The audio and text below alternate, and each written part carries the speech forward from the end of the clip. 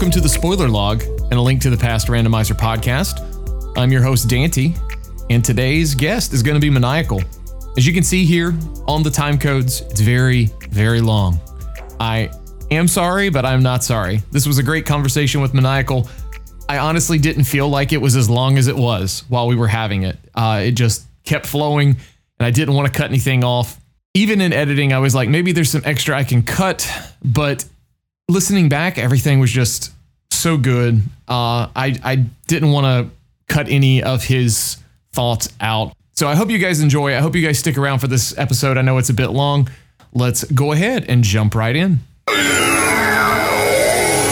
On today's episode of the Spoiler Log, we've got Maniacal. Maniacal, how you doing, man? Yo, Danny, I'm doing great, actually. Thank you so much for inviting me to have a conversation with you. Yeah, man. How are you doing? I'm doing great. I've just got back from vacation earlier this week and was looking to find an awesome person to talk to, and I'm glad you were here to do it. So I guess let's start this out like we do for some of these. Tell me a little bit about your gaming history. Like growing up, were you a big gamer, so to speak? Yeah, I mean, I've been doing all sorts of gaming basically as long as I can remember. Starting off from when I was, a young child, I can remember like my father bringing home a Game Boy handheld system, an original Game Boy, and getting a Nintendo Entertainment System, the old 8-bit one that I still actually use the same unit. Oh, wow. Like as a child and kind of coming up, and most of my nostalgia is for, of course, the Super Nintendo system and then the Nintendo 64 that were sort of the systems of my youth and that carried me sort of into, I'd say, high school, roughly. And so that's kind of where everything started out. It's been a lifelong thing, but not just video games. I've done a bunch of other gaming things, whether it's I guess dance video games, which I know you know. Oh yeah. And then card games like Magic the Gathering I've kept up with, and some PC gaming. So it's kind of been a little all over, but really since 2016 I've really enjoyed what I've been seeing with Twitch and streaming, and have come around to really, as my life circumstances have changed and my job has made it so that traveling to go to a card tournament for an entire weekend isn't as much of a tenable thing. Yeah. Streaming and randomizer especially has really done a cool job of taking up those spaces. So there's a ton I could get more in the weeds about, but that's sort of the very high level overview. Gotcha. I was about to say, like, you covered everything. So that's a new record, like 3 minutes. We'll call it an episode. Yeah, we're done. Just shut it down. No, so I guess you mentioned like Game Boy, SNES, and NES, all of those. So were you, like, growing up, were you primarily Nintendo, or did you just kind of, were those the ones that like left the most impression on you, I guess? Yeah, so I've always kind of been a bit of a Nintendo homer. Really liked, the Mario games, and it's sort of what I had. And I mean, I guess the, Sega Genesis as a primary competitor didn't come out. I remember we had an Atari. That really wasn't my thing. I remember playing it as a kid a little bit, but yeah. I've really, mainline Nintendo consoles I've really kind of kept up with. I skipped the Wii U, which I think a lot of people did. I kind of wish I did. Yeah. But otherwise, I've really, kept up with Nintendo over the years. Did have a Sega Genesis, had like the Sonic games and some of the other stuff, but the Nintendo and their titles have always kind of had, I'd say, the majority share of my interest. And gotcha. So, I really like Metroid games, Mario games, Zelda games, of course. And Nintendo's kind of always had those, so. I figured you'd say Metroid, and mainly because I think when I first, met you online, so to speak, it was about SMZ3, and I think Solsky was the one who like taught us to talk because you would play dance games, and I was like, oh, that's kind of interesting. We'll get to that in a minute, but with so Metroid was a big part, I'm assuming, of your childhood as far as gaming, or was that the game that left like the most impression on you? So I remember as a child, Super Metroid especially. I remember Metroid. I think I bought a copy for like $5 with some allowance at one point from like a secondhand store downtown sort of thing. Right. Used some allowance on Metroid. Metroid wasn't frankly that good of a game. I can appreciate it, and I appreciate what it did. It's not that great. Super Metroid really did, move things in a very positive direction. And I remember when Super Metroid came out, it was, I have multiple siblings, and so there was always a constant, vying for time on the Super Nintendo console. And my parents also were really enjoying Super Metroid, and so I remember I got home one day and there was Super Metroid. My parents were just hanging out on the couch playing some Super Metroid, and they were like, "This game's fantastic." And my dad, at some point, 15 or so years ago, said, he's like, "Yeah, I'm kind of done with video games, but if they ever make another Super Metroid, let me know." And so like that game has always really stuck in his mind, and it was a whole family activity, really, Super Metroid. I remember, he was sort of leading the charge to try and find all the items and all the secrets and everything. And so we had these hand-drawn maps on graph paper of all the Super Metroid that had all of the item locations, and it was basically a reproduction with more information of the in-game map as we would discover areas and items. I think we only ever found 98% of the things collectively as a family. But I remember like when, my sister would find a new item and she'd be like, "Is it on the map yet?" And we'd be, checking to see if like we were the first one to find some particular thing and trying to really 100% the game. So you guys were like writing your own guides instead of buying them. Like you were just playing the game and like writing your own, drawing your own maps. That's pretty awesome. And it was like a family activity. And so of course as, formative activities for children, that one really kind of stuck with me as, a game that was really central to how positively I experienced games as a child. And so when I came back to playing and revisiting a lot of the Super Nintendo catalog, Super Metroid was pretty high on the list, both because it's a fantastic game and I had such good memories of it. So Metroid being like a huge family thing, was gaming overall like a huge family activity for you guys? Like just in general, like was Metroid special to you and your family, or was it just every game that came out that you guys picked up was like a huge activity together? Only the really good games, right? Because there's a lot of really old games. Yeah, there's a lot of really bad Super Nintendo titles. So like when we got Pitfall: The Mayan Adventure, we weren't all crowded around the TV for weeks playing Pitfall. Yeah, for sure. I, as a child, did my best to enjoy the games that we had and had my fun playing Pitfall. But games like Donkey Kong Country, Super Metroid, those are the ones that especially have stuck out to me as ones where I remember really spending a lot of time with my family, and especially just watching my parents play the game, and they were like, "Nope, we bought this, like we're paying for this stuff and we're enjoying this, and y'all can play when we're done." That's awesome. And so we've got the cash, so we get the console. we put out the $60 or whatever this was brand new. And so we're taking the Super Nintendo right now, and you can have it when we're finished. It's our turn for now. And so of course we all huddled around and watched to see what would be discovered, and then waited our turns. Yeah, there was something, I think you and I are kind of close in age to an extent. So it's like, I remember like for me, like huddling around, like watching someone play, like family member, close friend, something like that is almost as captivating as actually playing it. And I think games now, this could be a whole tangent, but games now don't have that same grasp. Like we have Twitch and we can watch people play stuff like all the time. It's like you're there. But I don't know, games just don't have that same draw in like they did, like in the mystery around them, because it's so hand holding now. Yeah, I don't know that it's the games that have changed. I think it's our engagement spaces that have really evolved, right? Because that was the screen. right? You didn't have Yeah. your iPhone in your pocket, and you weren't seeing, the social media constant streaming of information and content.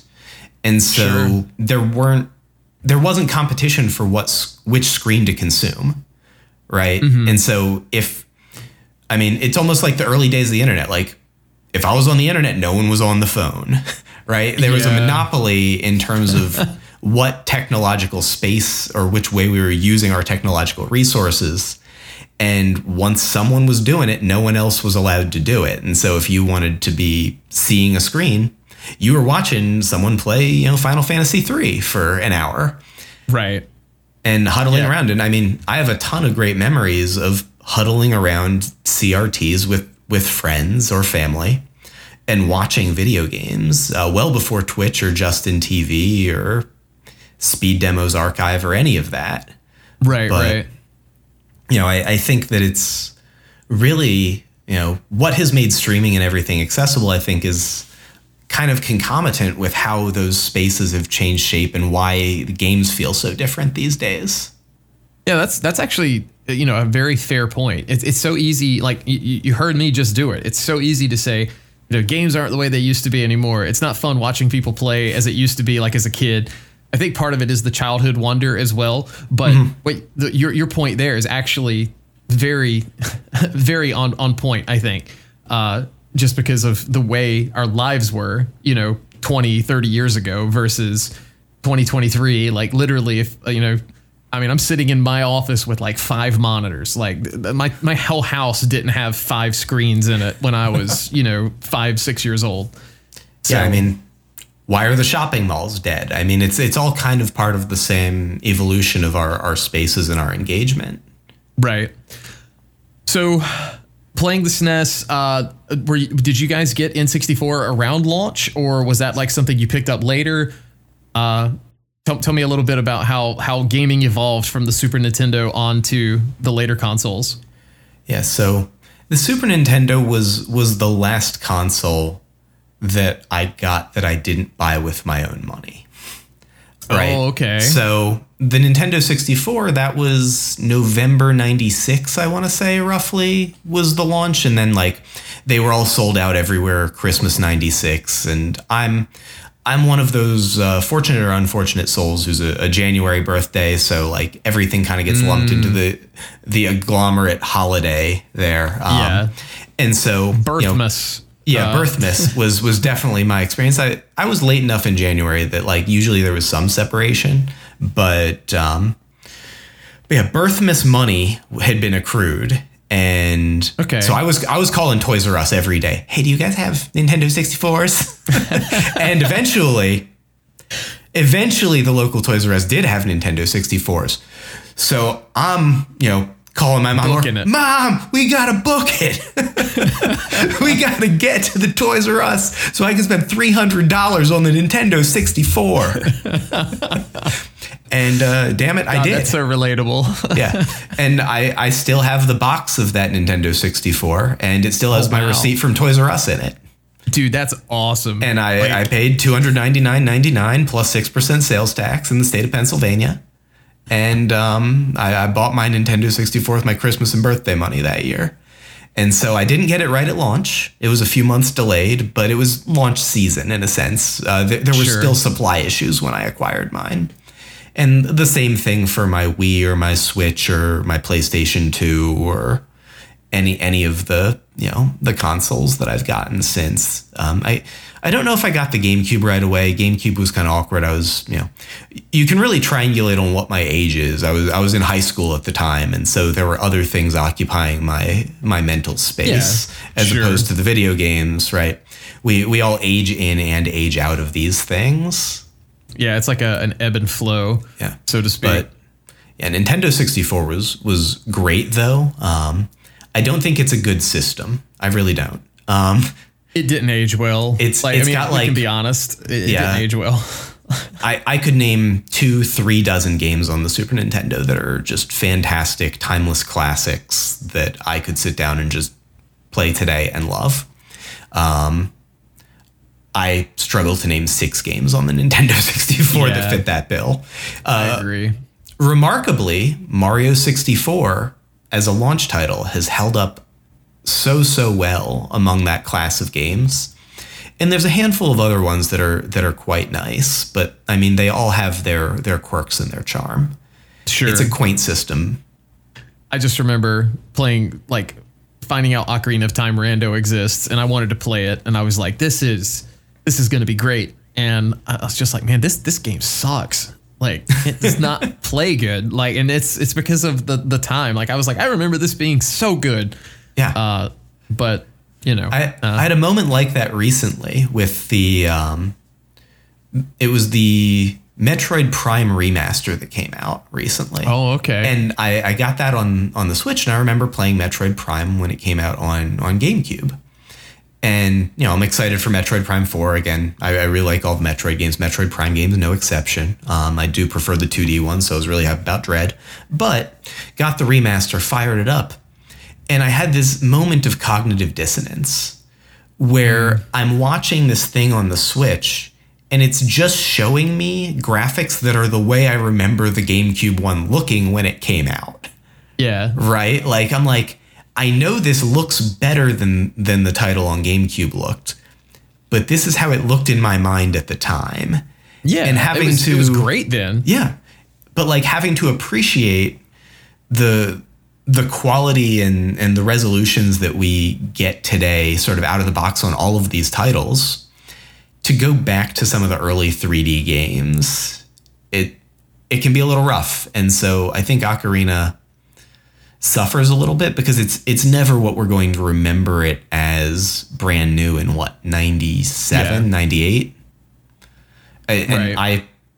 I loved Ocarina at the time. I pre-ordered it, went to Toys R Us, got it from the game cage the day it came out. Oh, yeah. The Lord of the Cage handed me my thing. I handed my little paper ticket in, and they brought me my coveted game prize.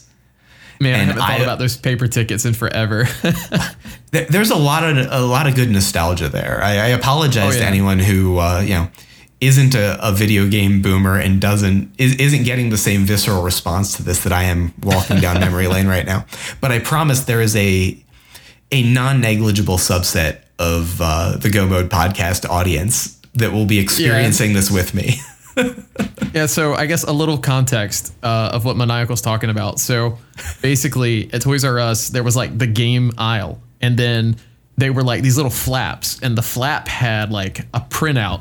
It was just printed on a color inkjet printer of what the game box art looked like. And then you maybe, if you were lucky and it was a big title, you could flip it over and it had like the back of the box, so you could see the back of the box. And then there was like this little envelope with like tickets, and that was how many they had. So you would pick the ticket up, had a barcode, a price, you'd go up front, and then you pay for it at the register, and then you'd go to this spot inside Toys R Us and hand over your ticket and your receipt, and then they would go in the back, get your game, and then hand it to you. So that was the cage. That's the cage lore for all the Zoomers that may be listening to this. But yeah, that man, I haven't thought about that in forever. That's a good memory. Yeah, there's something just that's heartwarming about it, and I enjoy finding an excuse to recall those times, right? Because childhood nostalgia is great. But yeah, I mean, Nintendo 64 was, I guess middle school, high school. Me and my friends spent so much time huddled around a Nintendo 64 playing co-op games or PvP type games. I mean, a lot of GoldenEye, Perfect Dark. Yeah. Bomberman 64 was a mainstay in our circle of friends. Yeah. The multiplayer on Bomberman 64 is way underappreciated. For sure. I think it's way better than most people gave it credit for. A lot of Mario Kart 64. Some amount of like Chameleon Twist, and like Nintendo 64 had some out there titles, but it did. Now the one thing it never had was Metroid, and that made me sad. God. But that, and I had a pre-order in for Earthbound 64 at KB Toys. Oh, yeah. I put my $5 down on Earthbound 64, and I got a refund, and I was sad. Oh man, I haven't thought about KB Toys in forever, dude. This episode is literally just nostalgia trip at this point. Yeah, the boomer nostalgia hour with Maniacal and Dante. Oh man. So let me shift gears a little bit. You mentioned Sure. you played Magic the Gathering card games. Now, I will be very honest here. I know nothing about Magic. But I'm gonna ask this, and I'm gonna assume maybe you did, because you mentioned Toys R Us. Did you ever do Pokemon cards? And if so, did you do the Pokemon League stuff that was at Toys R Us? Oh, dude. So were you like religious like me and going like every week for a while in that? Oh yeah, I went every week through the release of the base set. I'll take a step back real quick. Sorry. Magic, okay, sure. I played 1993, 94 until basically 97, and then like Pokemon came out, and that was the new thing, right? So I was playing the Pokemon TCG, and I already had like some amount of legitimate Magic chops, and I was like a 12-year-old, 13-year-old kid at the time, and so I was the right age for Pokemon. But I was way better at card games than most of the Pokemon players who were coming in because they'd played the video games and so I was just crushing it at Pokemon. And so I was crushing noobs. Yeah. Me and a couple of my buddies who'd been playing Magic for numerous years were just like crushing it at the Pokemon League. And so we had a local comic shop that we'd go to that ran the league, and I would go every week and play in tournaments and work on brewing decks. And I had a few different decks, and I think I may still have some of the cards kicking around. But yeah, I did a good amount of the early Pokemon League, basically the base set. I think then it was Jungle and then Fossil. And then Team Rocket was the fourth expansion. And right around the release of Team Rocket, I think, is about when I stopped playing. So probably a year or so. I think when I started to exit too. Yeah. Because at that point, if I'm assuming your experience may be similar to mine. It's like, about the Japanese stuff that's like way ahead of us. And then like you get a few of those from like eBay or some friends that have them at the Pokemon League, you trade.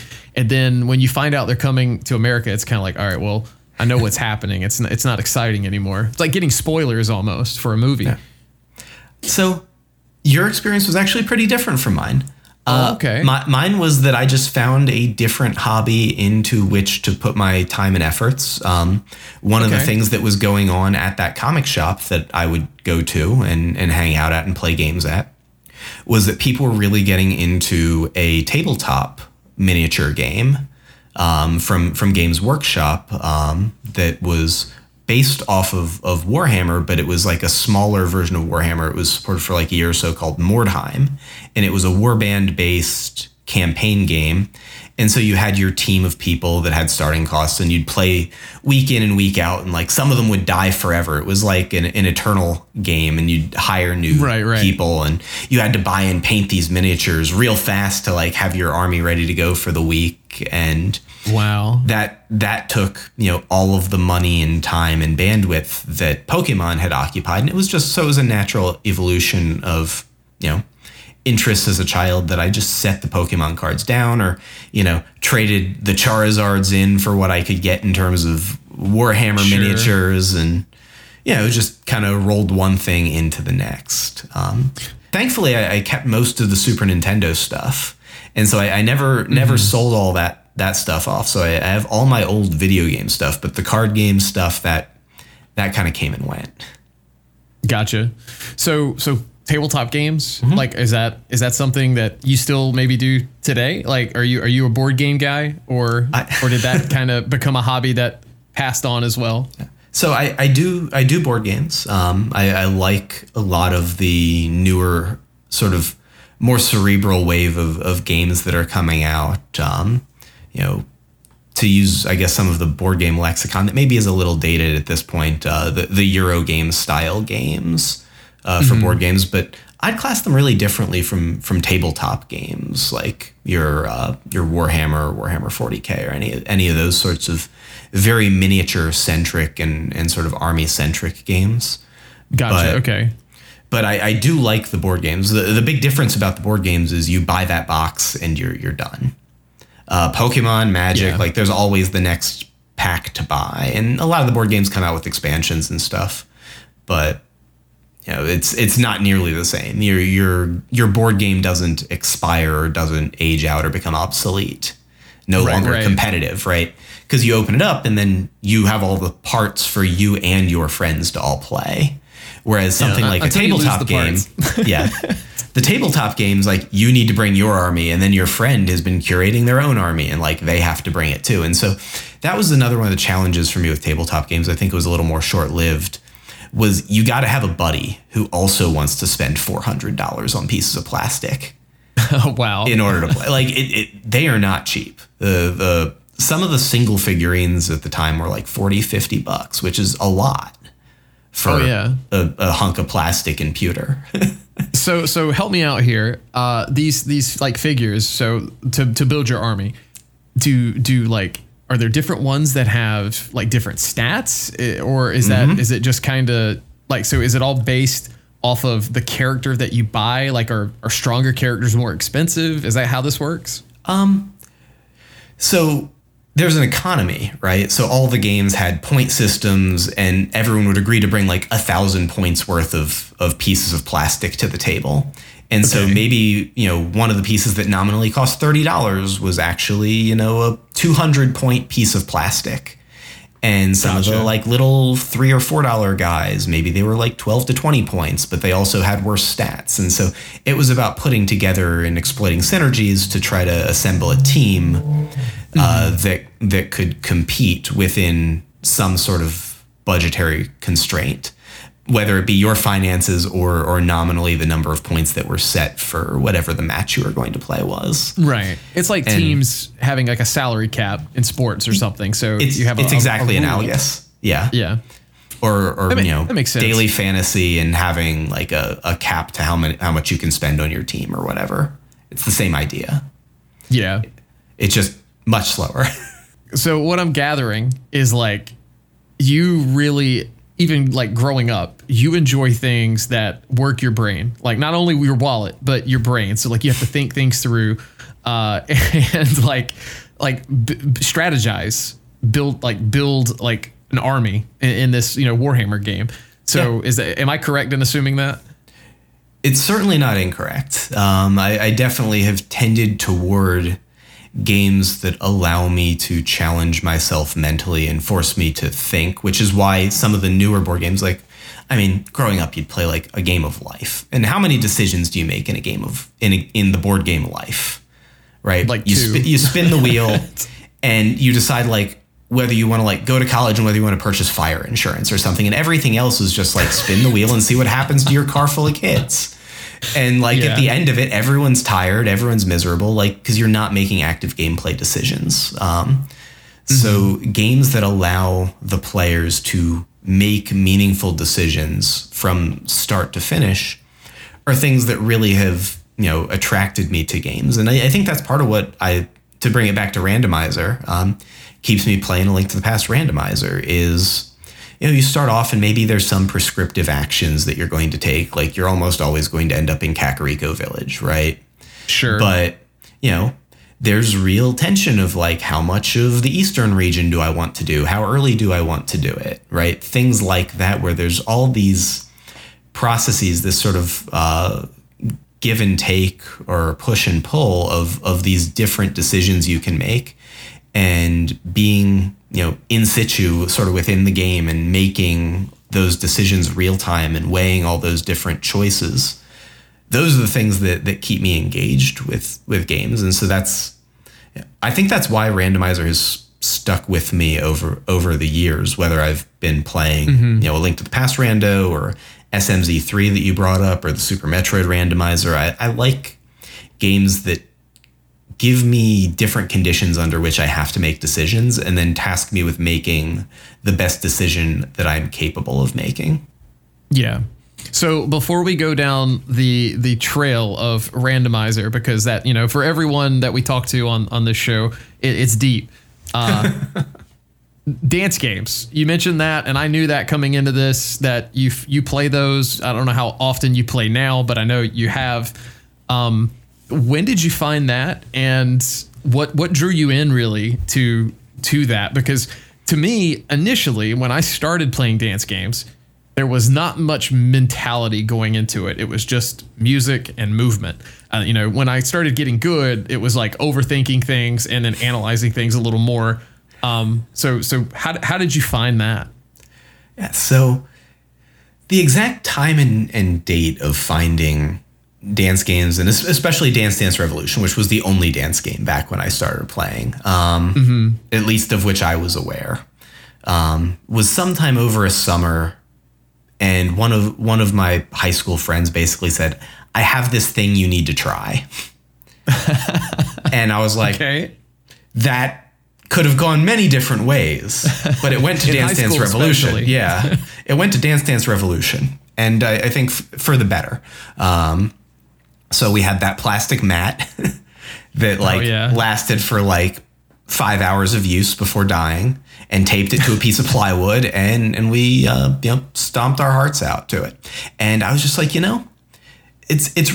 it's fun, and I'm getting some exercise, and I'm enjoying the music, and it's kind of quirky. I'm having a good time with it. It's good exercise. And so I'll say, there was an arcade at the local mall. And so I knew they had a Dance Dance Revolution machine. I worked across from that arcade at a movie theater. And so after I would get off shift, I would just go over and plug a few quarters in and play some DDR. Sure. And it just kind of kept with me. I don't know if you had this phenomenon when you started playing dance games, but starting out, it really sears itself into your brain, or at least it did for me, where like I'd be going to sleep at night and I would see scrolling arrows, and like that doesn't happen anymore. Thank God it doesn't happen anymore. But I'm really glad it doesn't happen to me. So. Yeah, I think it happens to everyone where like those games get their hooks in you. Like I think it just, for whatever reason, the way those games engage our brains, that there's this phenomenon, like you close your eyes and you just see these arrows going. And so like it had its hooks in, and I had to stomp more arrows. So I started off like failing the 2s and the 3s. And eventually I got up to the point where, at the time, the metric was how many 9-footers you had passed was it was the hardest rating at the time. And they were catastrophic, or whatever it was called, or whatever the rating for the hardest songs was. And so then the challenge became trying to pass as many of those as possible. And it's around then that through the DDRfreak.com forums. Oh my God, that's a throwback. Yeah, right. I met some other local players who would be out and playing at the arcade and just saying, "Hey, we go like these nights to play." And lo and behold, one such person whom I met in that way is none other than ALTTPR player Ninjembro. Okay. And so I met him playing some DDR at the mall, and obviously we've kept in touch over the years and realized that we had more than DDR to kind of chat about. But sure. Getting pulled into that community, sticking with it, went to college. There was, a club of people that were playing these games, creating files for them, challenging themselves to do, custom things. And I found it very engaging. And then, In the Groove came out, and that had more Western style music, longer songs, was based on an open sort of platform Stepmania that you could build and create your own songs in. And I found that whole creative space really fascinating. And then the ways in which people were pushing the game very challenging and engaging. And I imagine that it must have stuck similarly for you, given that I know you still play. Yeah, it very much so. I'm not going to drone on about my story, but very relatable, the whole like first couple weeks of playing, like going to sleep or trying to go to sleep, and then just like seeing the arrows. And I'm not sure if it was the game or if it was just the crazy background videos that DDR had at the time that were like, oh yeah, it was almost like some of those hypnotizing messages or something, that try to like convince you to, I don't know, like join an army or something. I don't know. But they definitely the same experience there. I was just super like, I don't know anybody, and there's a lot of people who play here who are good. So with you saying 9s were the highest, you got in, it sounds like, at a really older mix. Yeah. And see, I didn't get in until like 2004. So DDR Extreme was already out. Yeah, it was 2001-ish, probably. Okay. I think we had the USA mix cabinet, and then also a third mix Korean version 2 were the local cabinets. And those got replaced by Max and Max 2 eventually. Okay. Yeah. Like that's was a good upgrade. Yeah, it was a pretty strong upgrade. Yeah.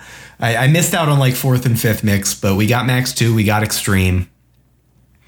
And, and then you got In the Groove. Then we got In the Groove too. And that's the cabinet that I play on now. Is I use an In the Groove 2 dedicated cabinet, and that's right. my piece of home hardware now that I really like to play on. So I keep up with it, and I didn't play today, but I was thinking about it. So, let me ask this. Is owning an arcade machine, like, I'm assuming that's the only arcade machine you've ever owned? Yes. Is it everything it sounds like cracked up to be? Like when you get it and then you have to learn how everything works? So many dollars of maintenance and getting it set the way I want, right?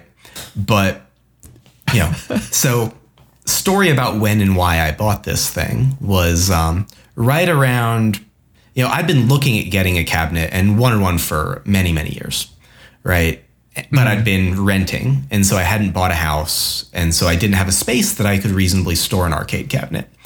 So I bought a house, and I immediately started looking for, passively, are these cabinets out there on the market? And, for those who don't know, there was a finite number of In the Groove dedicated cabinets produced. Yes. And they're generally fairly well regarded as good pieces of hardware. And so they aren't heavily available on the market, right? So like sometimes you just got to wait, and none are on sale. Like no one's getting rid of theirs. But I got pretty lucky right around March 2020. Something happened where a lot of arcades were closing their doors for a little while.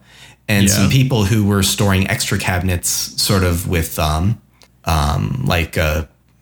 price share. I'm not coming up with the word, but generating revenue by putting their cabinet at an arcade. Were pulling their cabinets back out of arcades and saying, maybe I'll just sell the cabinet for now and generate some funds. And so I picked up one at the very start of COVID, and so it became kind of my locked at home COVID project to get 15 years of arcade grime cleaned out of this thing. And because arcades never clean them unless they're broke. Oh my God. I pulled I think half a Starbucks drink out of one of them. Like it was, oh God.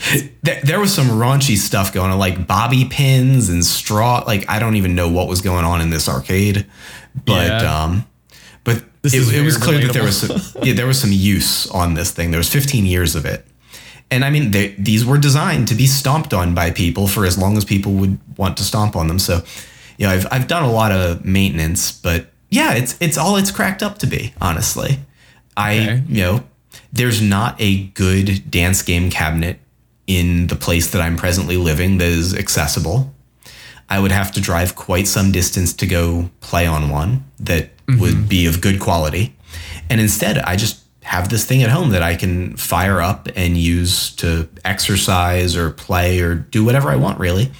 And I can put whatever softwares on it I want, load songs, do, all the things that you can do with these cabinets. Right. Yeah. Like you could pretty much with Stepmania, the open source thing, just to kind of give a broad view, is you can literally take an MP3 file or, an audio file of anything. Like you could make it of us talking if we wanted to, and then add arrows to it and then try and sync that up. And that's like how open it can be. Yeah. It'll do whatever you need it to do, really. Yeah. But, so, I want to ask, and you can tell me no if you don't feel comfortable with this, but can you tell me what you paid for your In the Groove 2? And there's a reason. I'll say to everyone listening why I'm asking that, if you will answer that. So I'll go a little further than that. So the price point that I was targeting was about $5,000 to $6,000, and that's what I wanted to buy at. Okay. That's what I thought I would have to pay at that time, right? That was the pre-COVID market. Mm-hmm. I got home from work one day and I was looking at, the relevant Facebook group for buying and selling arcade cabinets. Yep. And someone listed one for $3,500. Oh, wow. And that's a good deal. And I saw it was posted 2 minutes ago. And so I messaged that person. I was like, I want this. Like, we'll figure it out. I'm buying this. And I think shipping all said and done, like, I probably was into it about $4,200 by the time that's not bad. Yeah, it was a very good deal at the time, but it was one of those. It was well below market, the listing on it. I still don't really understand why that happened that way.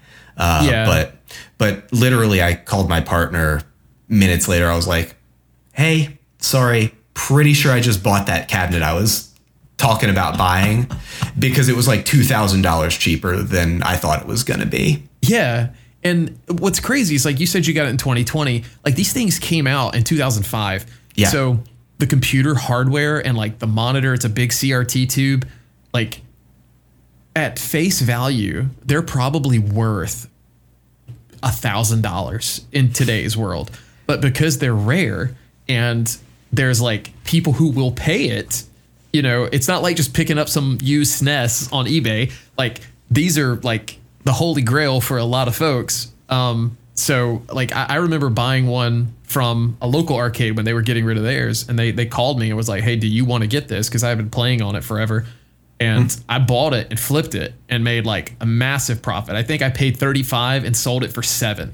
Yeah. But I invested some extra time into like repainting some of the pads. Like, I had them powder coated, so I spent money doing that. Sure. I didn't keep like a full list, but it's really insane what people will pay. And I mean, I know there's like tons of niche hobbies, like card games, for example. People will pay tons of money for these rare cards, but it always blows my mind when people start talking to me about In the Groove, like Dedicabs and the pricing. But I'm glad you got one, especially at like a deal too, because that's always a plus. I mean, it had been, like you said, my holy grail hardware for a long while. And if I didn't get one in that cycle, I was probably going to go with one of the Step Maniacs cabinet setups that are right around $8, I think, is about what they were going for at the time. Yeah. Brand new. That's what they were for a while. I think you'd have been happy with that, but but I think you're happier because you got what you want, and that's what's important. Yeah, and I mean, it's exactly what I wanted it to be, and I'm elated. I mean, it's found its forever home in that regard. Oh yeah, it's got the original CRT, and it's still kicking. Wow. Yeah. Okay, so like, man, hearing that some In the Groove cabs still have the original like 32 or 34 inch CRT. Those things are huge. Yeah, the flat screen Cortec, whatever it is. Oh, yeah. Dude, those things weigh so much. I know. I'm not excited for the day that it finally does give up the ghost. It's coming, as all CRTs will meet the same fate. But for now, it's exactly what I wanted it to be. Sure. So let's tell me how you found, like, I guess did you find Twitch first? Did you find Rando first and then get into Twitch? Take me through that process. There is a long meandering story to this that all right, I'm here for it. I was gonna say we could spend the rest of our time today talking about just this one thread, because realistically it all weaves into this A Link to the Past randomizer team of friends that I am on, that I think we'd probably get to eventually anyway. Because the summer of, I want to say 2007 at college, I decided I would room with one of my Magic playing buddies, whom we will just call Maximum Barnage. Oh, okay. And Maximum so that's where Barnage comes in. All right. Yeah, Maximum Barnage, good friend of mine. Went to college with him, and we were rooming together, and he, when growing up, didn't have a Super Nintendo. And so he had played Sega games, hadn't played Super Nintendo games. And I was like, dude, these were central to my childhood. You are going to love these games. Like, I made a list for him. I was like, you have to play Super Metroid. You have to play Chrono Trigger. Like, ideally Final Fantasy 3 or Earthbound or Final Fantasy 6. I don't know. Yeah. What we want to call it. But like all these old cartridges I've got, Link to the Past, right? And so I'm going to put these in the living room of our apartment, and like, this is your summer homework, basically. Like, please play these things. The Wii was new, so I was going through like Metroid Prime 3 on that. That was my after work thing. His was just jamming some Super Nintendo games. And I get home one day from work, and he's like, I started playing Super Metroid, and I got stuck and like I can't progress. And so I told him about the noob bridge and about the dash button, and he was off. Oh. He was stuck at the noob bridge, which is you don't need the dash button until that point in the game, and then you need to press dash to make it across some crumbling blocks for anyone who's not Super Metroid hyper literate. But you know, that was the catalyst, and he was off and running with Super Metroid. And so I think like the very next day I got home from work, and he's like, I beat Super Metroid, and also you need to watch this thing.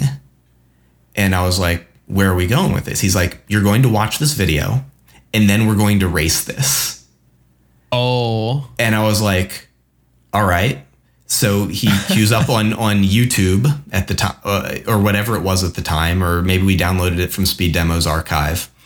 Red Scarlet, twitch.tv/Boletta, still streams. I was so happy to hear about, you know, Boletta still streaming. But Red Scarlet's 7-segment Super Metroid 100% world record in 55 minutes IGT. Okay. And because everything was in-game timing, it was segmented. There was no RTA at the time. So we watched and we learned that route, and we would sit there and we'd put, you know, 2 TVs side by side, and we would put 2 Super Metroids side by side, and we would just race. And this is what we did in like awesome. 2007, 2008. And so you were speedrunning when speedrunning was very like new or very niche. Yeah. And I wish we'd had some way to record, right? But like, we didn't want to buy the hardware to record to VHS tape. Like, the capture cards weren't a thing. Like the setups were very exotic and kind of difficult to get. So we would just, you know, lug a CRT to the other person's dorm room and sit down and race. And so he got the better of me by the end of our series. I'd gotten down to an hour and 8 in game time, and he'd gotten down to an hour and 7 in game time. Wow. But that was my first experience in sort of speed running and where, you know, the Super Nintendo enjoyment turned into a competitive space for me in racing. Sure. And it got set down for a while, and then in 2016 I kind of came back to it. And by then, you know, there were capture cards, there was Twitch, there was a lot of wild things that had been discovered in Super Metroid and other video games over those years. So if you ever can watch that Red Scarlet World Record video, they don't know about wraparound shots yet, where you can shoot off and hit a door from the other side of the screen. They don't know about super missile collision off screen, things like that you use to get into, say, the item at Spore Spawn. So the way that the game was played at that point was actually you basically routed your health and ammo in such a way that you would crystal flash inside that tunnel to get a force stand, so you could shoot the super missile block and roll in to get the Spore Spawn item on your Brinstar revisit. Wow. Okay. And so it was. I didn't know a force stand was a thing. So yeah. I'm learning. When you do here. a crystal flash, you start as a morph ball, and then it forces you into a crouching position from which you can fire ammo. Okay. And so that was how you would get through that super missile block there, rather than fight Spore Spawn back in the day. I'm glad they found an easier way to do that room. But so when I came back in 2016, like, my mind was blown with all the tech that people had come up with over, you know, 6-7 years.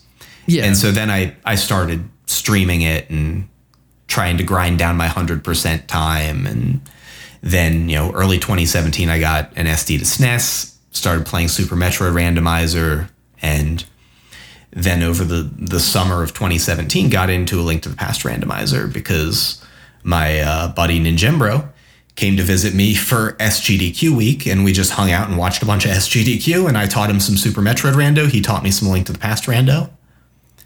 And that was kind of my first experience with ALTTPR at that point was during SGDQ 2017. Gotcha. So SMR or SM Rando was the first thing you came into. Now I've been told, now my history on this is not very strong. So I've heard there's been like 3 or maybe 4 different main versions of Super Metroid Rando. I could be wrong on that. I know Desirect had one, and he also was the one who started with ALTTPR. And then I know Dash is like the new hotness, is like the newest thing right now for SM Rando. Which, like, what was, and I know Total had one too. So like, there's at least 3. What was your intro, I guess? So, which one of those? I think the first seeds I ever did were Desi seeds, which was I think that was a 2014 build of the Super Metroid Rando. And then, the first tournament was held community-wide in 2017. And that was based off of Total's Rando with what's referred to as a major-minor item placement algorithm. So there are 34 locations that include all your suits and tanks and beams and movement items and things. And then the other 66 locations of items, there's 100 items in total, are all of your ammo, your missiles, your power bombs, your super missiles. And that was a really popular mode through 2017 and was sort of the code base off of which Total built the SMZ3 Rando in early 2018. But those were sort of the main 2 when I started. And then after that, I would say Varia was the one that became popular. I think from season 2 of the Super Metroid Randomizer League, that was a very popular thing. And that's a pretty customizable setup for the Rando. And it does some things really well, and then there's some things that I'm not wild about, but it is very, very customizable. And then Dash is Kip and Mass Hysteria's project. I think they're the main 2 that are working on that. And that's sort of its own sort of re-envisioning of what if we're a little looser about item functionality and map requirements and things. And they're coding new items into the game and things like that to try and really diversify pathing. And it's still randomized as well, I assume. It's still randomized. Yeah, it's a variant on Super Metroid Randomizer, but it's sort of taken the the leash off a little bit and allowed to explore a little bit more in the space of what's possible in Super Metroid Rando. I know Mass Hysteria especially has put a lot into figuring out how to make some of these various implementations work and create new items and things like that. So I would say that isn't so much a main evolution of Super Metroid Rando so much as a complementary thing to Varia Rando, which occupies a huge part of the Super Metroid Rando space. And then Totals has mostly been, I won't say unmaintained, but just hasn't been developed progressively as much. Total, I think, has put a lot more into SMZ3 over the past several years. Which is good, because SMZ3, I like. I did played some SM Rando.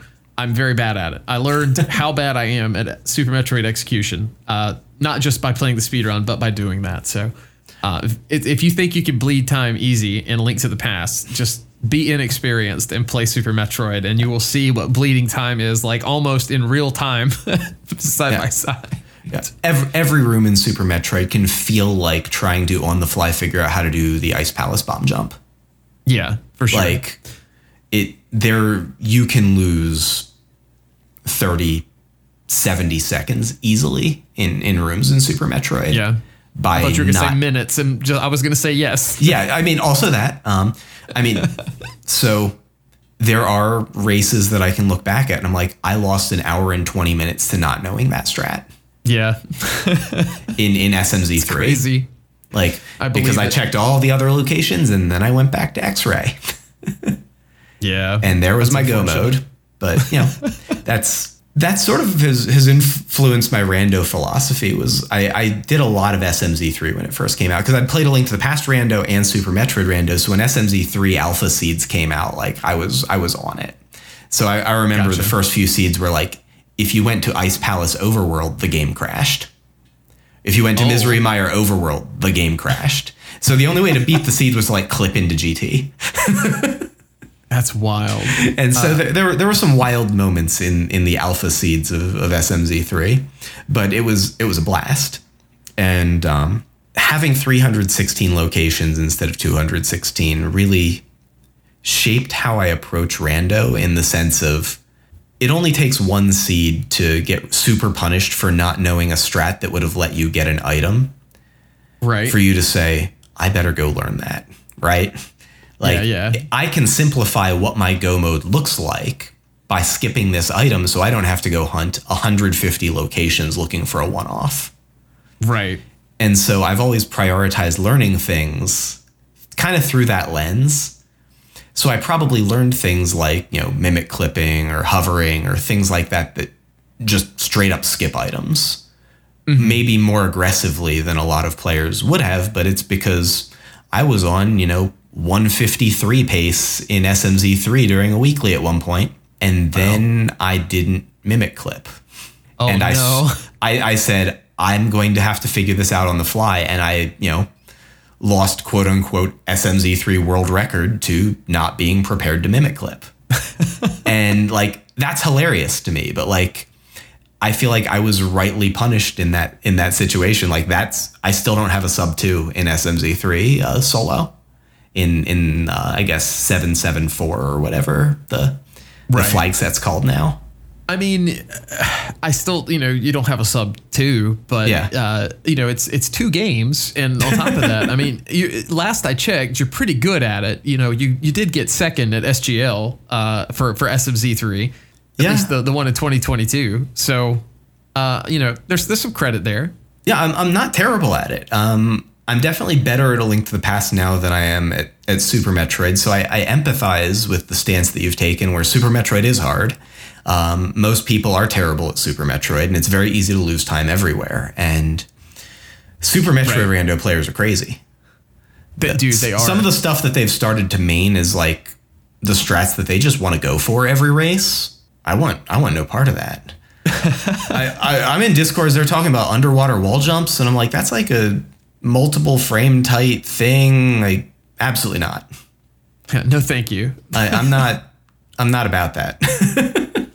So I'll be honest with you. Let's shift gears to A Link to the Past now, because I remembered you, or at least I thought I did, as an older player in the community, and maybe you were around, but I tried to find you in like old main tournaments on Challenge, old like the Key Sanity tournament. I didn't see your name anywhere. So when, like you said, you picked up ALTTPR for the first time in 2017. When did you start, I guess, like getting into the competitive scene? 2017. ALTT. Oh, okay. So, well, now I guess I'm just, maybe I'm looking in the wrong spot. Yeah, there's a great story, and I'll let the audience peer behind the curtain a little bit here and say that, this is one of those things that I said we could get into, where you said, if you want me to delete some things or cut around some stuff, we might get there. We might get there. But I started in 2017. I tried to qualify for, I don't know if it was a main tournament or what it was called. There was a tournament in fall 2017. I started doing my first rando seeds timed really then for that tournament. I signed up for it, and then I started doing seeds. And so I qualified for, I think it was called the secondary tournament that time around. The precursor to the Challenge Cup. It was exactly. No thanks today. And then I did the 2018 spring Swiss tournament, the old 512. Oh, yeah. The big mistake, as I like to call it. The Willard on the phone with Challenge tournament, where you would see how late into Monday it got before you got your pairings. Yeah. And it was wild. I think I played against like 3 of the people that I'm close to in rando in that tournament, in that Swiss, despite it being 512 people. Like, it was kind of a wild experience. I think I raced against Ajder in 5 different tournaments that year in like the Swiss stages. And I didn't do a ton of tournaments. Like there weren't a ton of tournaments. It wasn't like now where there's just this litany of tournaments back to back to back. But it was like Super Metroid Rando and SMZ3 and another SMZ3 and a Link to the Past Rando. And then like a normal Super Metroid multi-category tournament or something. Like every tournament I raced in, there was Ashdar. And I think he went like 4-1 against me that year. Wow. But you got the one. Yeah, I did get one because he was ahead of me and then died in GT Classic to Mother Brain. Oh, dang. So he would have gone 5-0, I think. But either way, I did the 512 Swiss. And with the 512 Swiss, there were a bunch of things that happened there. And it was sort of at the same time as SMZ3 was coming out. And, you know, I know that the old, I guess you've had Act the Boker on for one of these these chats. So like, yeah, we know, like, I kind of get the idea of what we may be getting into. Yeah. Like back in 2018, there was not just smoke. There was like seemed to be a lot of cheaters in the community. And that really frustrated me.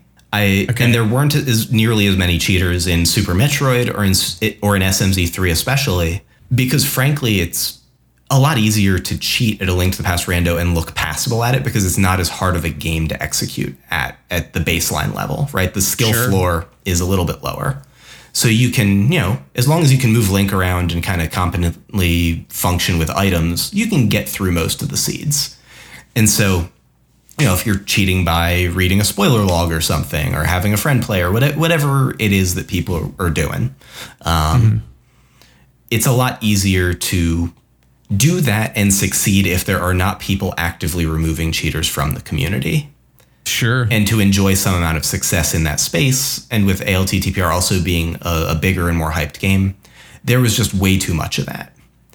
And so the reason you didn't see anything from me between 2018 and 2021 is I hard-noped out basically at the end of that 512. Gotcha. I got through the Swiss. I don't know if I even made it into brackets or what the yield to brackets was. I probably didn't make it. But one of the things that did happen was SMZ3 co-op. I was teaming with Solsky at the time. And so I watched, my SMZ3 teammate get wildly scummed in races. And for the community reaction to that to be to censure the person who was calling out the nonsense and not to remove the cheater. And I said, you know what? That's bullshit. And I'm done with this game. That's fair. And so I said, I'm going to do SMZ3. So I played SMZ3 very, very actively, basically multiple weeklies a week. And I mean, those weeklies aren't short. They're like a 3-hour race. Right. I was probably doing way back then. I was probably doing 3 or 4 SMZ3 seeds a week for the better part of 3 years, and didn't come back to ALT-TPR until League, and I think right before that the Cross Keys tournament in 2021 was sort of the first reintroduction of me to ALT-TPR, because I just said, you know what, they got cheaters over there, and I want no part of it. I don't blame you. I wanted nothing to do with whatever was going on. And so I was at Ninjembro's place, and he was telling me about Ladder and about League. And first he told me about League and how there was an invitational one and an open one. And I was like, okay, so you're in the invitational one, right? He's like, nah, man, I'm in the open one. And I was like, but dude, but you're good. But you're like pretty competent at this game. He's like, yeah, man, I just don't I don't have a team. And he was like, you should come back and play. I was like, you need to promise me that they've done something about the cheating. And like he promised me, he's like, they've done something. They've gotten more serious about the cheating, especially like they outsourced it to the players. They outsourced it to Dunka, is what they did. Well, that too, yeah. And Dunka isn't taking anyone's shit, and he's just removing people.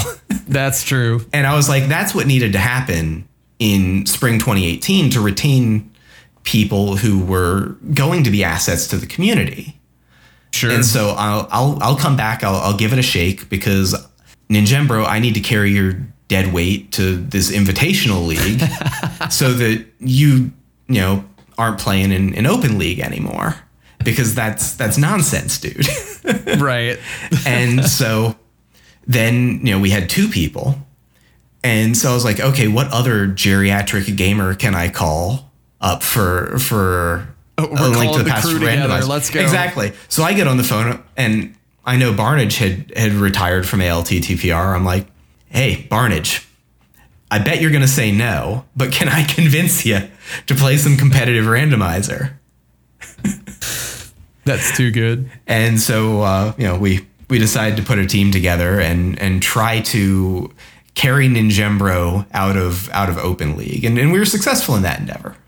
But we had enough. We had enough fun. Looking at your record, you guys won the whole thing in open league. Not just made the invitational with the top 4, but did win the whole league that year. Yeah, which was sweet. That was a really fun experience, and honestly, open league's tough. Like, there's no like walk in the park. People think open league is like secondary to invitational and skill and things. And, there's a lot of teams of newer or less known players, but there's some gamers down there, man. Like they're in there 100%. And they're gaming.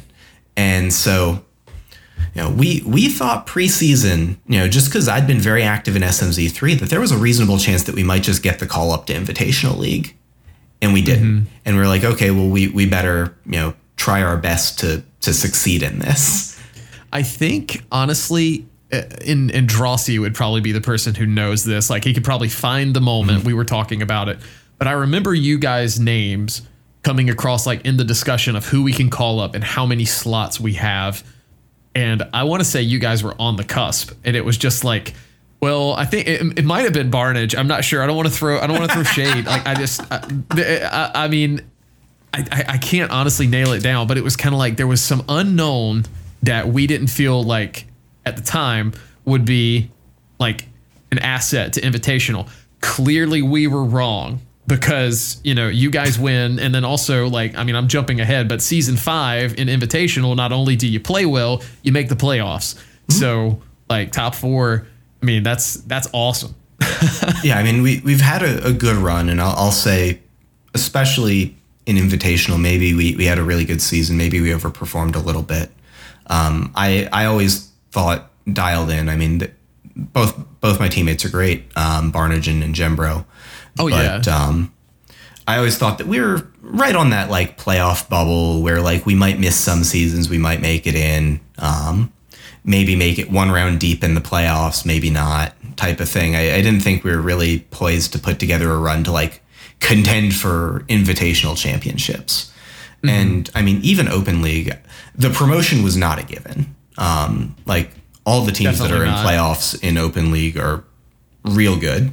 And we were, I think, 3 seconds and Kaeda Rukawa going to GT with 6 crystals from not making invitational, not earning promotion that first season. Wow. Kaeda climbed and went to 6 crystal GT before Eastern or something. And Ninjembro had done like an extra empty pendant pod or something that had cost him a bunch of time. Gotcha. And so Ninjembro was ahead. It was swordless in playoffs. It was a game 5 situation. And Ninjembro was ahead into Aga, but had like a disaster hammer Aga or something. Because that happens. That happens. And yeah. Kaeda was like dialed in on swordless. And so he picked the mode and played great. But just Ninjembro was able to squeak it out by like 3 seconds. And that was what incredible. Finally secured the promotion there. But making playoffs in that, we felt like we had a really good shot at making playoffs with the work we were putting in. And then whether we were going to be able to earn promotion was literally close to a coin flip. Like, because it's hard. It's hard to win consistently at randomizer. And yeah, we're playing a game that's randomized. It's not like here's the items. We do that in spoiler, but yeah, which was a mode in that league in that season. Yeah, so we did get to do some spoiler.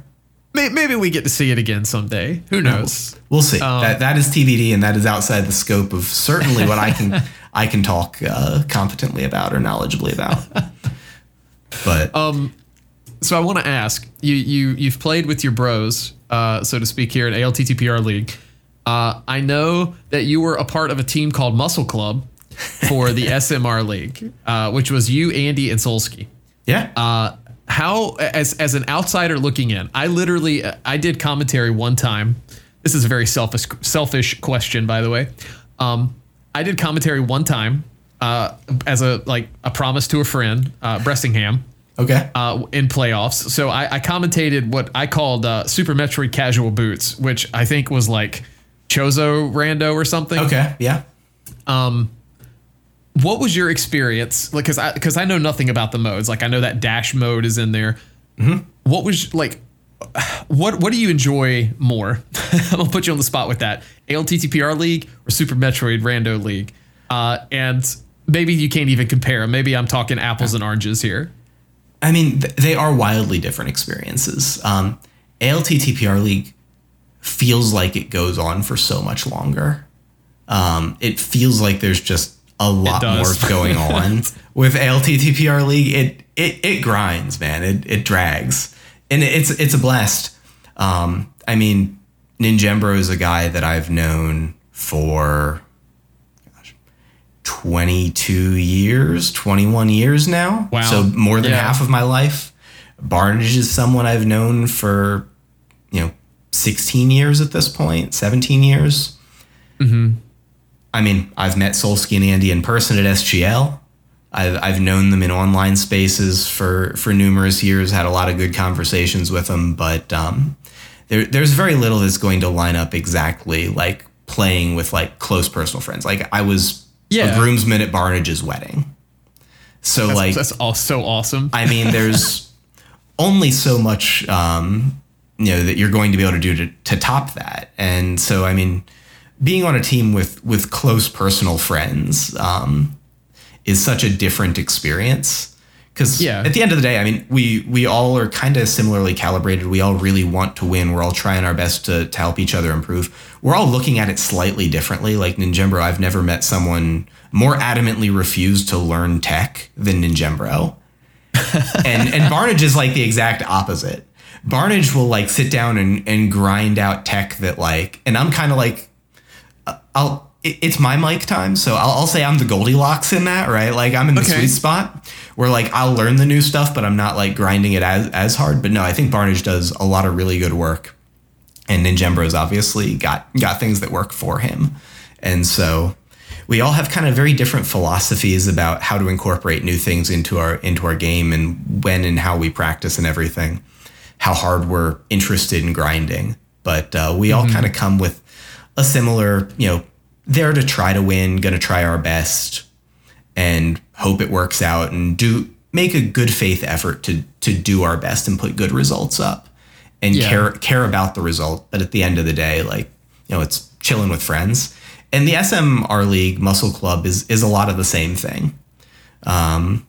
It's just, there's not, years and years of rapport. Yeah, you don't have 20 years of connection. Yeah, exactly. So my first time, interacting with Solsky was really, 2017. Mm-hmm. So we got like 6 years of, of hanging out and chilling and chatting and shooting the shit online, which is great. It's just, there's a huge disparity there. Yeah, see, I knew that. So like in talking to you tonight, like I knew that you and Ninjembro and Barnage all knew each other like IRL. Like I learned that. Mm-hmm. But the fact that it goes that far back is, I didn't know it was like that. That's pretty awesome because I'll probably just, I guess I'll risk and say it. Like, I don't think there's another team in any of ALTTPR League that has what you guys have. Like that bond, I guess we'll call it. Because like, I've always told people like, the first team I was on, for like the first 4 seasons or 3 or 4 seasons, it was like we were just 3 people looking for a team and we became really good friends in the process of being on the team. But having friends, like honestly, even if we were bad at it, I would totally love to, like my IRL friends for years. I'd love to play this with them. I actually tried to get them to play this and they played 1 seed and we're like, that was a fun experience. I'll probably never do this again. And then I'm like, okay, well, we tried. Yeah, it's really interesting. I mean, Barnage and I, in our team Discord, we're just chatting this afternoon about like different Magic the Gathering things and strategies and builds of decks. And so like it's cool to be interacting on a team with people that, you know, you have that much context with. I was just messaging Ninjembro about, you know, different beers I was buying because we both really like different craft beers, and Barnage does as well. So, you know, there's a bunch of channels in that Discord that are the various components of hobby or interest overlap that, you know, I would say, probably not all teams have that, or not many teams have that. I'm not trying to like set us apart or like make us other or special or anything, but that's fair. At the same time, I don't think that it's highly probable. It's a weird inclination space to have people that are, you know, somewhat disparate walks of life, have known each other for a long time, but then all kind of have come together or in this rando environment independently, and have kind of learned to enjoy it independently to build a cohesive team. Yeah. And there's a lot of people I know from, you know, the pre-rando times who are now in that space. And there's new people joining it all the time, actually, which is kind of cool. Yeah. Zero Rush, for instance, is a good friend of mine in Ninjembros, or, you know, more of a good acquaintance of mine, but like we've hung out a good deal over the years, and also a very, very good rhythm gamer. See, I didn't know that. Yeah. So interesting. But there's so many people apparently that play rhythm games in some way, shape, or form. But, you know, we play Zelda here. We don't talk about rhythm games here. It's like Fight Club. The rhythm games help the Zelda in some capacity. I mean, I'm relying on audio cues for a lot of my boss fights. Yeah, same. Honestly, when I play NMG, I people are like, I'm like, man, I'm so tired of the vanilla music, and they're like, just listen to other music, and I'm like, then I can't hear when Landmo's popping out of the ground. Like, what am I supposed to do? I have no idea when that Landmole is coming, or when Armos is going to start moving, like they're shaking, but I don't know how long they're going to shake. I just know when the music is. I know when I press Y. And sometimes I press Y 13 times, as Zach will often remind me. But God, that was good.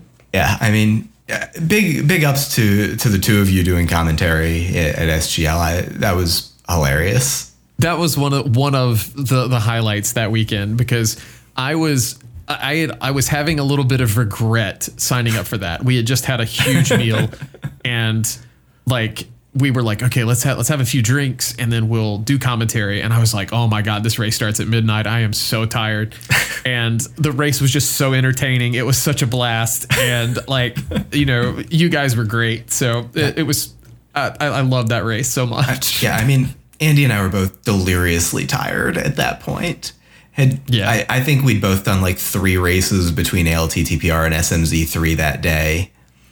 And like, that was the only time it was ridiculous. I wouldn't trade it. Yeah. That's a lot. Yeah. So it was certainly a lot. It was a lot of fun too. I unfortunately don't think I'll be able to make SGL this year, but I will do my best. I'll do my best. I'll hope that we get to see you there. I do want to ask this really quick. So I've noticed that you have been mentoring quite a bit in the currently ongoing mentor tournament for Go Mode Podcast.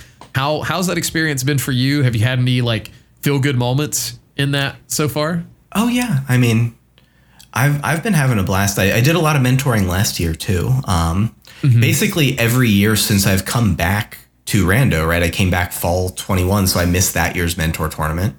I came back for League, but 22 and 23 I've been mentoring, because a big part of what I enjoy about streaming and putting content out there about games is, so I work as an educator, and that part of my personality is a large part of what I like to bring into this hobbyist space.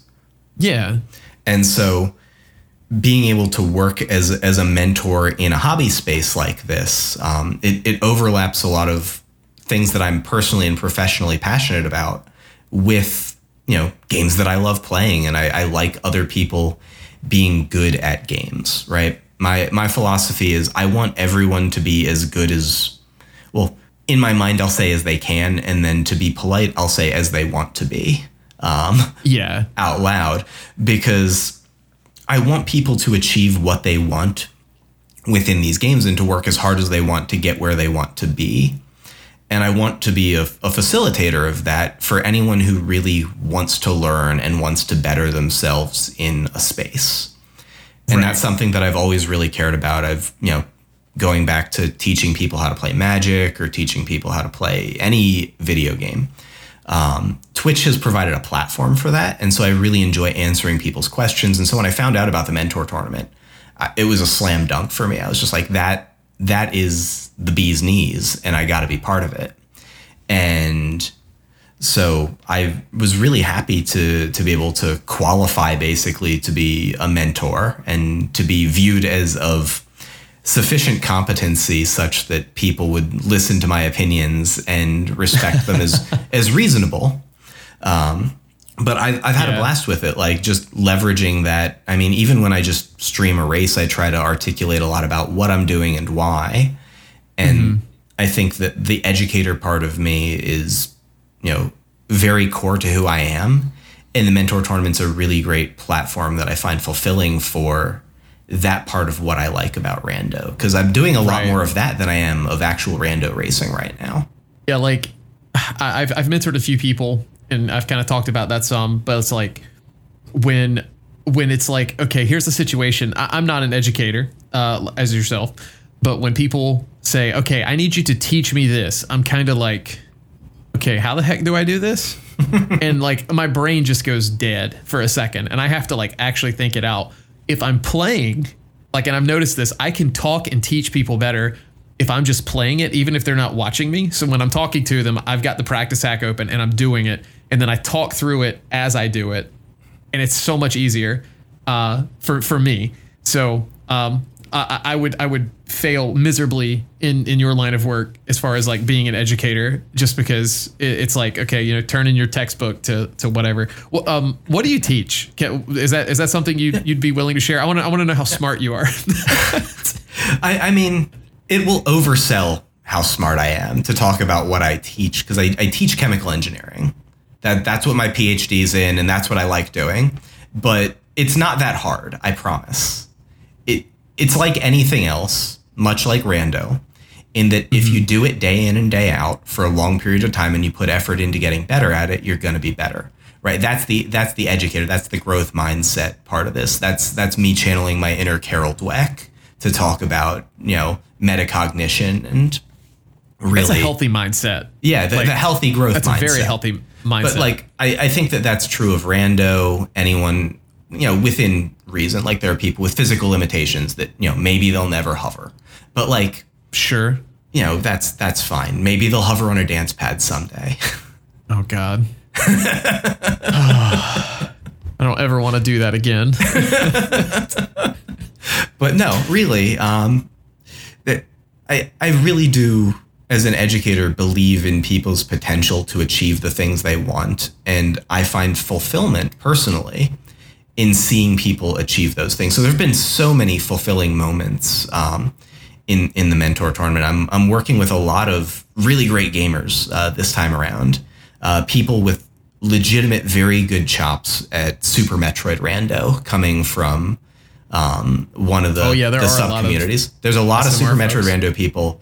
Basically, when the mentor tournament was announced, they've sort of been casually racing ALTTPR in that Discord for a while, and I was like, hey guys, mentor tournament. I will do some heavy lifting here, but y'all got to sign up. And a lot of them said, yeah, you know what, I'm in. So we've got, Glove, Mr. Guy Average, Eden, Dasser. There's a whole bunch of people from this one Discord that are all mentees this year. That's awesome. Exact Science. And I've worked with or will work with a good number of them. And then there's a number of other people who've reached out, and I've gotten to talk to them as well. I'm not just like restricting myself to Super Metroid pros here in mentoring. But I got Kip to do the mentor tournament last year just because he's like, I want to be able to do some SMZ3. I want to know what it's about. So if I watch ALTTPR, I understand it better. And, I think he got out of it what he wanted to get out of it, which was just a calibration about how to understand ALTTPR and a baseline for if he ever really wants to jump into SMZ3, what it's going to take or what that's going to look like to start that process. Right. And so yeah, I love it. Yeah, what people want to take obviously is up to them. We see people come from, mentor tournament and then go very far, like in the main tournament or in league. Oh yeah. So then there's just people who, I guess, like win this, we'll say, the mentor tournament, and that's not the goal really with the mentor tournament, but it's a fun byproduct. Yeah. But then like they just kind of, disappear or, in one unfortunate instance, but, get outed as a cheater under an alt name later on. So, man, that one might predate me, or that was 2020. I was gonna say that was during my hiatus when I was upset about the number of cheaters in the community. So yeah, we didn't know at the time, and then it didn't appear to be that, and then there was that's an instance where they disappeared, came back in an alt, and it's a whole. That is unfortunate and not in the spirit of the mentor tournament at all. I've really enjoyed all the races I've mentored.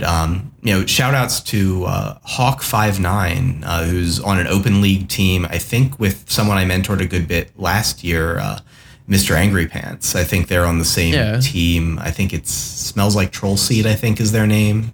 If I'm remembering right, was what they're going with for season 5. But either way, was working with Hawk, and he just said, hey, I want to try and push myself. And so when opportunities came up to push himself, he was like, I don't think I'm playing, quite on the edge of my comfort zone. And with a mentor, I'd like to be kind of talked through some of those executional things. And we didn't win this race, but we basically had the things we needed to do AGA, excepting the lamp. We had a fire rod. We had full Dark World access in terms of we didn't have any gloves, but we had the hook shot and the flippers and a hammer and a pearl. And so we had a lot of stuff available with a fire rod. And we went in, we did like 6 heart dark Ago with a fighter sword, and we got through it, and we got to West Dark World, and we found our hammer and we found a glove, and we were, pumping the fist thinking, man, we skipped like lamp on Zora or something, like one of like 4 locations. It was like 40-4, the location imbalance, because you open Dark World with Flip's hook and it becomes huge pearl, and it's enormous, all the things you have access to. And fire rod, so we had all Skull Woods, Thieves was beatable, like it was everything. So we find a hammer and a glove, and we're real happy. And then we got our mitts on Ether Tablet. Oh, and no. it looked a lot less good. So it's always can yank the rug out from under you. Yeah, we were sure that we were skipping around the lamp. We were sure we were just going to be finding it at like Agina's Cave or something. And there was our mitts on Ether Tab. Did not win that one, but like there was a lot of achieving that happened. I think he did Dark Aga. We did Fire Rod Dark Aga tutorial on the fly. He got through it swimmingly. I think we did a 7 heart fighter sword swamp. Like, wow. Like went through some tough Dark World dungeons on like 7-8 hearts green mail. We did like Pod, Swamp, Skullwoods, and Thieves on pretty low loadout. And I was just really proud of the way that, a lot of the mentees are pushing themselves in these environments and are just saying, you know what? It's not about winning, it's about learning, and it's about, getting myself set up so that I am ready for this the next time. Yeah, for sure. So in wrapping up things a little bit, I like to ask people 3 questions. And maybe you have an answer to these, maybe you don't. But first, what's your most embarrassing moment in Rando? And it can be, if it's SM instead of ALTTPR, we'll accept that. But anything you're willing to disclose that you can look back and maybe laugh on. Oh man, it's hard. It's hard to pick just one, right? Because I've been doing this for sure 6 or so years. There's a lot of dumb things I've done over the years. So, but I wouldn't think that the most embarrassing thing is any one singular dumb thing. Because you're just going to do every dumb thing under the sun over 1,000 or so seeds. A big part of improving at Rando in my eyes, at least as I experience it, is doing every dumb thing once. right? Finding yourself in that situation and making the wrong call at least once. So I could talk about the time in Super Metroid Rando League playoffs against, I believe it was Ponk at the time, who was notably better than me at that time.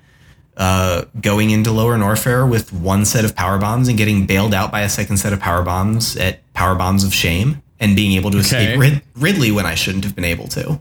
I should have soft locked at Ridley.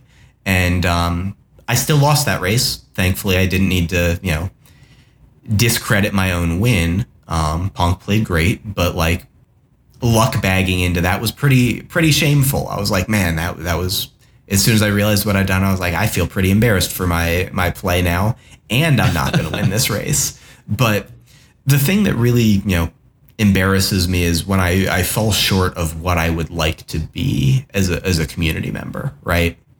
So when I don't live up to my standards, and I think that's a large part of why I'm not doing as much rando racing right now, because I have been a salty asshole a lot lately, and I don't like it, right? And so fair. I've decided, if I'm not winning at the rate, like I've gotten clobbered in every single tournament lately. Like I failed to make it out of groups in main tournament for the second year in a row. Got, carried through it like 1 and 2 in Kazboot's Inv by Telethar, like not on my own merits. Like there's a lot of stuff that I've done lately that just hasn't been great for me performance wise. I just haven't played up to my standards. Dropped games that I'm not happy about in 80 keys tournament. I did scrape through for brackets there, so I'm happy about that. We'll see how that goes. But the winning hasn't felt great, and the losing has felt terrible. And when you reach that balance, it's time to take a step back. Yeah, and you want to reevaluate a little bit at that point, potentially. I'm jamming ladder races, right? And if I'm winning 55% of them and I don't care, and I'm losing 45% of them and I'm incredibly pissed off when I finish, right? That affect and carrying that through the race or beyond the race even, those are the things that I'm not proud of in terms of how I've handled myself in randomizer. And, there's a bunch of instances of people blowing up and things. And I it's not something that is unique to me, but it's something that, it's not a space that I'm proud to occupy. Sure. That's understandable. And so instead I've just been saying, if I'm really feeling terrible, I'm not thinking I'm playing very well. I need to go back and I need to get fundamentally better at the game. So I've just been doing a lot more NMG because I figure if I'm terrible, at least I can beat me. And I've got this old PB. And so there's no reason to be salty about losing to me. Right. I'm going to lose to me a lot. I'm only as good as I am, but I can work at improving. And I do believe, just like I believe in mentees' ability to grow and learn, I believe in my own ability to grow and learn. And so I've been putting a lot of work into NMG, trying to hopefully get my gaming performance in randomizer back in line with my expectations, and so that I can feel happy about the races that I play. Yeah, that's a really good way to look at it. Like, one thing I've tried to draw a comparison to, like, this game is just so robust about like every little thing that can go wrong, even in the vanilla, for example. Like, there's no randomization there. There's nothing that's like a huge gotcha. I say there's no randomization. Obviously, we know blue balls or whatever. That aside, like we see Kalta, or Eddie as people know him, Airy being like top 2 as far as like execution. You and I, we play rhythm games. In rhythm games, there's a 100% score, right? I still feel like that we maybe not, in the grand scheme of A Link to the Past, maybe we haven't even seen like a 98%, like these runs that are just like so great. They're so rare. I feel like even then, like they're not 100%. We know they're not 100% because we see people sum of bests, and they're like in the 121s. So there's room that could be there theoretically. So there's like you were saying, there's always room to improve. Have you seen the gross new Potter out? Because it's marvelous. I have. I'm very scared to. I love it.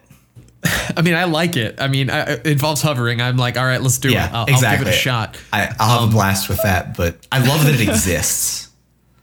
Yeah, when I was hearing this being theory crafted in a Discord, I was just kind of like, this is so cursed. And there was multiple people who were just like, no, do not make this a thing. Yeah.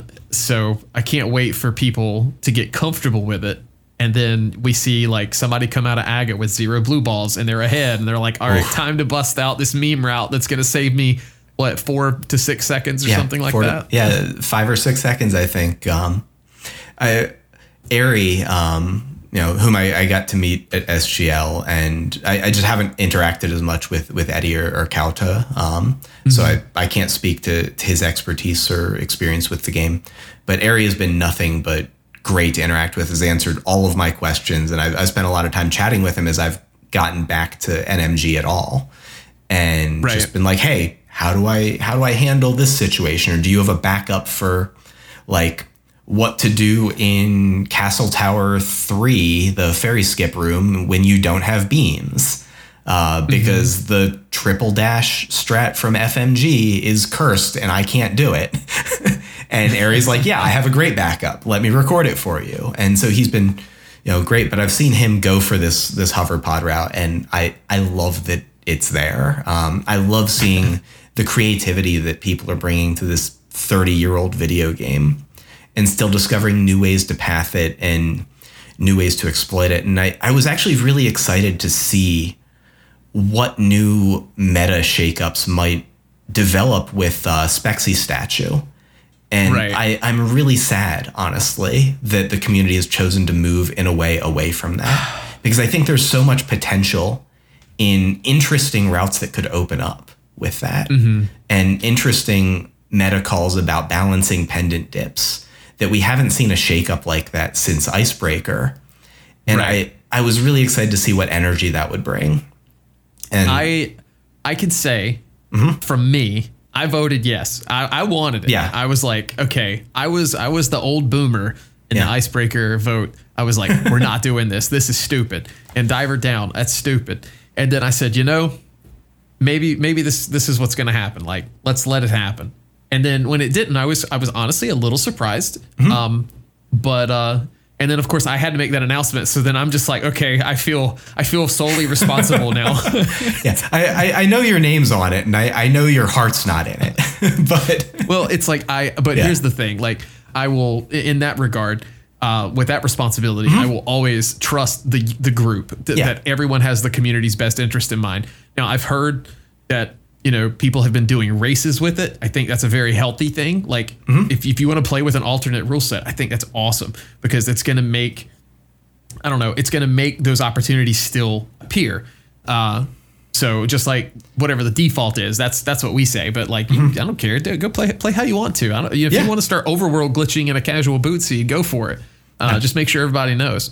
It's really weird to me that OWG rule set does not allow that. I know it's an underworld clip and NMG underworld, but like, that is bonkers. Like, you can already go into swamp. It just simplifies swamp. Exactly. But all right, so we rabbit trailed, which is fine. I love that. That's good. Second question that I ask. So, do you have a favorite MSU pack, or do you use them? I don't use MSUs. That said, I do use Ichigo as an avatar on Discord, and as part of Muscle Club, I did commission a buff Ichigo sprite for Samus replacement. Okay. And so my favorite MSU pack would definitely have to be the Katamari MSU pack, because that music is wonky and quirky and wild. And when I was in college, Katamari Damacy came out, and someone just mentioned in passing, have you seen the garbage ball rolling game? And I'm like, the what? You roll a sticky ball of garbage around the world, and it gets bigger, and it picks up bigger stuff. And I was like, I got to try whatever the hell this is. So I got it, and like, it's a really quirky, timed, optimized puzzle game, and it's wild. And then they came out with a sequel to it, and the sequel fixed a lot of the bad physics and like added more quirky stuff, and it's even more wild. And Ichigo is one of the cousins out of that game that, you know, coming from a part of the country that grows a lot of strawberries. I was drawn to the strawberry cousin, and I've sort of taken that as an avatar. So that would be my favorite MSU, but I can't game ALTTP without the vanilla audio. Okay, that's fair. I respect it. Mm-hmm. But that's my favorite MSU. All right, perfect. I'm about that. And lastly, if you had to lose all your gaming memories, but you were allowed to keep one of them, which one would you keep and why? Oh man, I know it's hard. All like gaming, not just rando, right? Not just like, rando, gaming memories. Like if you had to lose everything and there was like something that sticks out that you want to, like, I want to hold on to this. Oh man. So I'm thinking like, is it a big achievement where I've personally accomplished something, or where I've seen other people do great things? Whatever's important to you. Like I think it's your answer. Yeah. I think I have to circle back to just, you know, and this is the wholesome answer, right? Spending time with my family as a child on Super Metroid, and like mapping out and exploring that game and that set of core memories that has kept Super Nintendo gaming so nostalgic for me over the years. And so I'm going to go with that, but you can't pick just one, man. I know. You're opening like the Pringles can of memories here. The whole tube's gone. I'm eating them all. Yeah. The tube just like falls out. And it's like you have to pick one chip. And I'm just shoveling them into my mouth as fast as I can to save them all, because gaming has been such a core part of my life that, you know, I don't know. I would be a vastly different person, but for the experiences I have had in, you know, video games and the gaming sphere in general. That's awesome. I like that answer. Hearing your story, you know, over the last almost 2 hours. I'm sorry we've gone so long. I told you an hour, and here we are. Dude, I'm here as long as you want me to be here chatting. I'm here chatting. Well, I mean, it's been great. It hasn't felt like this long. But you know, hearing your story at the start with the family, with the Super Nintendo, and then hearing how it all was building up, and then seeing you playing retro games now, I kind of was like, I kind of feel like this is going to be his answer. Like, I feel like we've already heard this, but we're going to ask him. I want him to state it. So I think that's great. Well, is there anything like, I know your Twitch, I think, which is twitch.tv/maniacal42. Is there anything else that you want to plug? Anything you got going on you want people to be on the lookout for? No, not really. I try and keep a pretty limited presence in terms of gaming, and I keep it mostly localized to Twitch. This is a hobby, and it's not where I go to, you know, make my money. It's not a space that I want to become that. It's a space that I want to be a hobbyist expression and a labor of love in that sense, where I bring to it what I want to put into it as an educator and as a gamer. And so, you know, I don't have a billion other avenues for people to follow, but if someone wants to reach me, that's a good place to do it. Discord's a good place to do it. And I'm in numerous ALTTP and ALTTPR centric Discords and Super Metroid centric Discords. And so I would say those are the spots. Awesome. Well, Maniacal, thanks, man. This has been awesome. There's so much to unpack with you, and I feel like we've only really touched like the tip of the iceberg as much as we've gone through. Yeah, I agree, Dante. I really appreciate you, reaching out and inviting me to join you for a conversation. It's absolutely, an honor to be featured in a space like this that I enjoy consuming as well as a listener. I value these like little slice of life conversations that we're having to gain insight into, who the humans are behind our frustrations when we lose races. It helps to humanize the people on the other side of the screen. And I mean, like, we don't see a lot of salt at SGL, right? Because you're looking that human in the face and you're just like, I got my ass beat by Relkin and he's really happy that he beat me. And that's great. And so it's easier to high five. Yeah, exactly. I think the only salt we really see at SGL is usually like on the meat when people go to Fogo or Texas de Brazil or whatever. So the meat sweats are real, the salt less so. But I think that this really helps with that angle of things, and I love that I've been able to come on and have a conversation. I appreciate the invite. Yeah, man, it was my pleasure having you on. This has been fantastic. So this has been Maniacal on the Spoiler Log. Again, huge thanks to Maniacal for coming on today's episode. Hope you guys enjoyed. Next week, we're going to have Ricky of Kakiri. Hope you guys will tune in for that one. Should be a blast. Had a great time with Ricky. Again, I'm still working on a few things. We're going to have some things coming soon. I have a lot planned. And stick around. It's going to be great, I think, in the next few weeks here. Have a great rest of your week. We'll see you next time.